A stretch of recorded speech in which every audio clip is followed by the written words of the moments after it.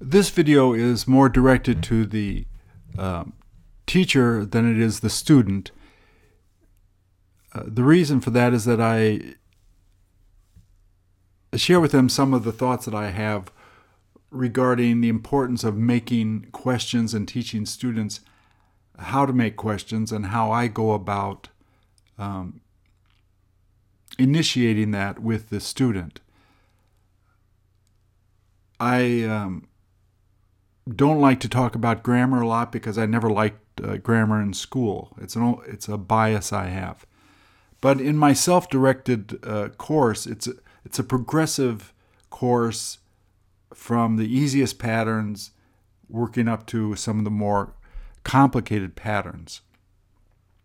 And from the beginning, it's important to teach a student how to make questions. Questions are more difficult to make than sentences.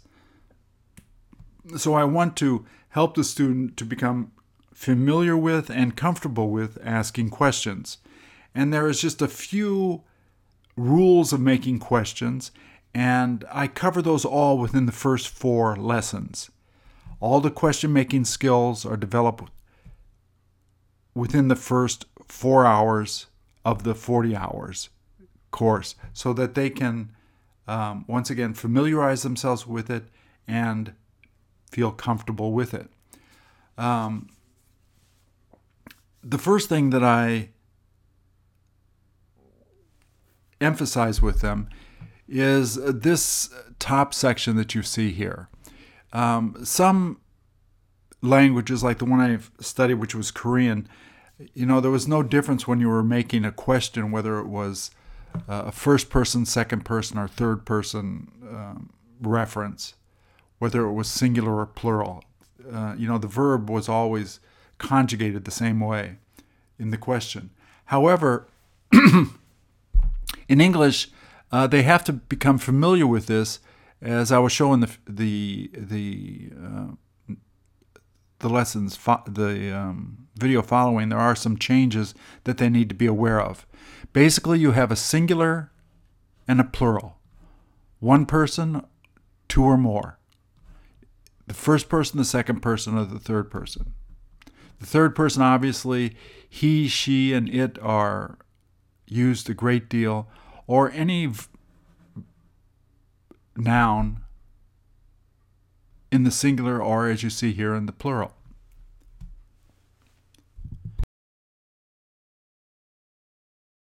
That becomes important to know because in the third person singular, when a regular question is made with a verb, instead of do, you're going to be using does. So there is either, in the question-making process, a positive question or a negative question. And it's either made in the present, the past, or the future. Those are the 5 variables. With a regular verb, for example, study, do you study, did you study, will you study? Don't you study, didn't you study, won't you study? The only difference is here in the third person, singular only. Does he study, doesn't she study?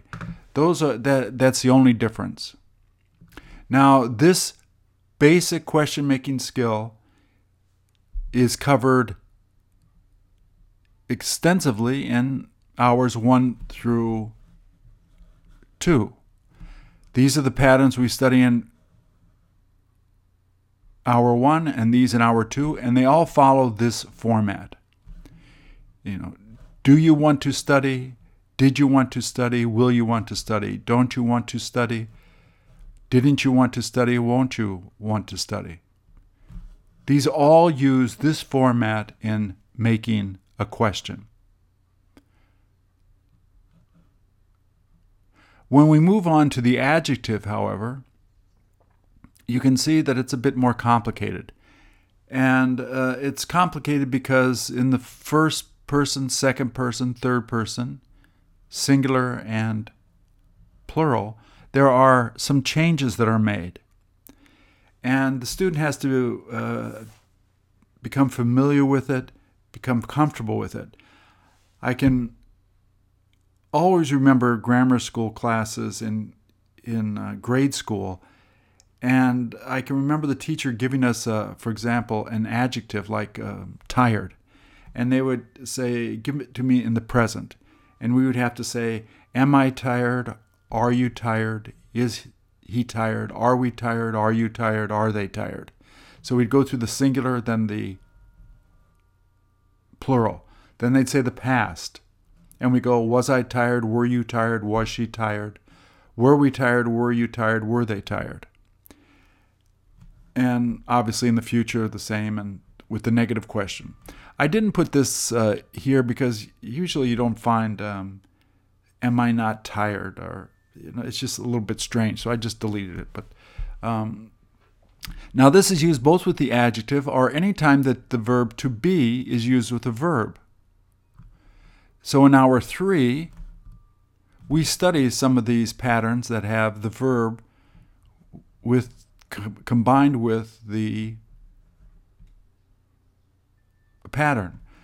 So, am I studying? Are you studying? Is he studying? Are we studying? Are you studying? Are they studying? Now, if I find students stumble over this and they don't feel comfortable with it, I give them an adjective and I say, I point to this and I say, give me, cold. Am I cold? Are you cold? Is he cold? Are we cold? Are you cold? Are they cold? They would have to do that. I'd say, give me the past positive question, and they'd have to say this. So it's a matter of them becoming familiar with it, and I don't move on from lesson 2 until I find that they are becoming familiar with it. So the first 2 lessons, we cover the basic form of making a question with a verb. In the second part, hour 3, we're doing questions with the verb, how they're made with an adjective or with the verb to be used with a pattern, which you'll find here. And then we move on to hour 4, where we have the exceptions. And the exceptions revolve around these combinations here used with a verb. Should, would, can, could, and sometimes have. And I'll explain that in a minute here. Should basically has a present tense. Should you go or shouldn't you go? The present, past, and future. We will learn in in about the 20th lesson, combinations of using this with I should have, I would have, I could have. But in the beginning, I don't confuse students with the subjunctive, which takes a bit of time to get used to. You're just orientating them here to the exceptions of how questions are made. So the exceptions of should, would, can, could, and have, if they appear in a question, you're not going to use the verb, the do, and you're not going to use am. In the present tense with should, it's should you go? Negative question is shouldn't you go? With would comes to the front. Would you go? Would you like to go? Wouldn't you like to go? Would always comes in the front of the question. With can, there is both the present and the past. There is no future with can. Can you go? Could you go? Can't you go? Couldn't you go? Here's where an exception with have comes. If you just have for example, I have money, the question becomes, do you have money? Did you have money? Will you have money? But when a verb or any form of a verb follows have, for example, in hour 4 when we study I have got to go, this is another verb followed directly after have. Have will go to the front to make the question. Likewise, here, when you have a form of the verb immediately following have goes to the front. So, have you got to go? Have you been studying? Haven't you got to go? In the past tense, we will be studying this later in the future, but generally have and the past participle are used a great deal. So, have you gone? Haven't you gone? So, the basic rules of thumb for making questions are covered in the first 4 lessons. After the first 4 lessons, we'll have combinations of sometimes just the simple do, did, will being used. When we begin studying adjectives more in the future, we'll begin to get a lot of questions using this format. And in the exceptions area, should, would, can, could, and sometimes have, the format changes. I say sometimes because if you say I have, in a noun, I have money, it's not followed by a verb. You use do, did, will. But if you have followed by a verb, you are going to be using have in the front of the question. Have you met her? Have you seen her? So, in hour 4, we studied the exceptions. I should go, I'd better go, I better go, I ought to go. These are all the same. However, these do not have any questions. These are simply present tense, no question. Should does have a question. So, how do I help students if they just want to study on their own to get used to this format of asking the questions? Well, I do that by, let's see if I get this, this format. And I'll show you later on the website where to find this, where you can print this out if you choose. Once again, it's the 5 variables of the positive question and the negative question in the present, past, and future. The sentence is exactly the same. There's either a positive sentence or a negative sentence in the present, past, and the future. So, for example, I give them a sentence or I give them a question. The first one here, do you study?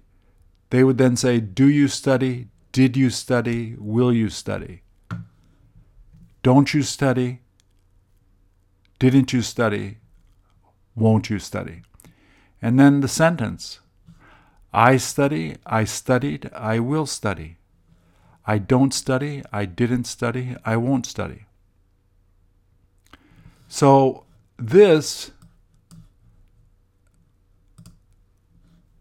is, for example, in hour 3, this is that same format of the question and the answer that you find here, the question and the sentence.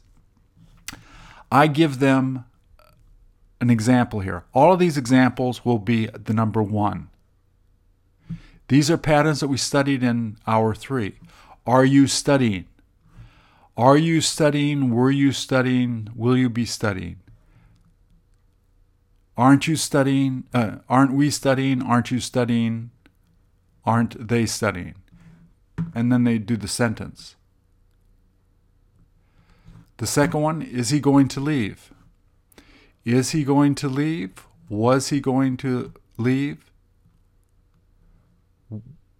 Will he be going to leave? Isn't he going to leave? Wasn't he going to leave? Won't he be going to leave? So these are the patterns, a combination. They're all in the number 1 here.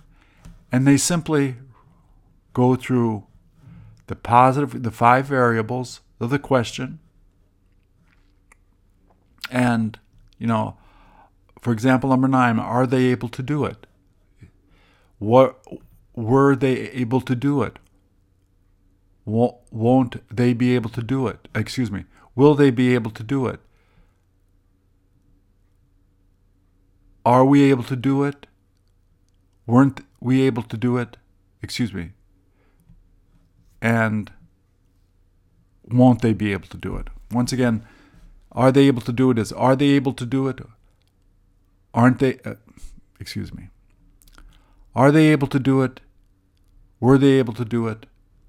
Will they be able to do it? Aren't they able to do it? Weren't they able to do it? Won't they be able to do it? In the sentence form, they're able to do it. They weren't able to do it. They will be able to do it. They aren't able to do it. They weren't able to do it. They won't be able to do it. So this is simply the patterns that we learned in hour 3. So they study that. Then what I do is I combine hours 1 to 3, where we have do you try to understand, and we can, once again, all of these are the number 1, and they simply go through the format here. For example, number 11, do they like singing? Do they like singing? Did they like singing? Will they like singing? Don't they like singing? Didn't they like singing? Won't they like singing? They like singing. They liked singing. They will like singing.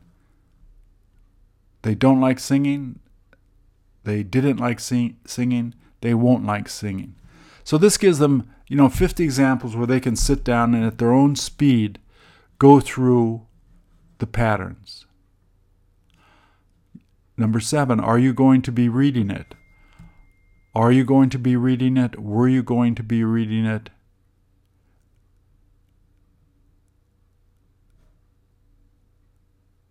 Will you be going to reading it? Aren't you going to be reading it? Weren't you going to be reading it? Won't you be going to be reading it? And so forth. So it gives them a format where they can study that by themselves. And the more that they begin to make questions, the faster they'll become in doing it. It's an acquired skill. It doesn't come easily. But the more you practice it, the easier it should become for you. Now, where you can find these printouts is if you go to the lesson, for example, in lesson 4 here. And this question-making exercise that I just showed you will be found identical in lessons 1 through 9. If you go to this particular area here, where it says positive question, positive sentence, negative question, you'll find the 3 printouts that I just showed you. So, for example, here you get a blank section of what the format is. This is the examples just using the patterns that we use in hour 4, for example. And then the third one is a mixture of patterns that we learned in 1 through 4. So that is that. And then this particular video that you're looking at here can be found if you go to the basics. It can be found right at the top. This is the video that you're watching, and this is the printout of what you see in this. I hope that was helpful. Thank you.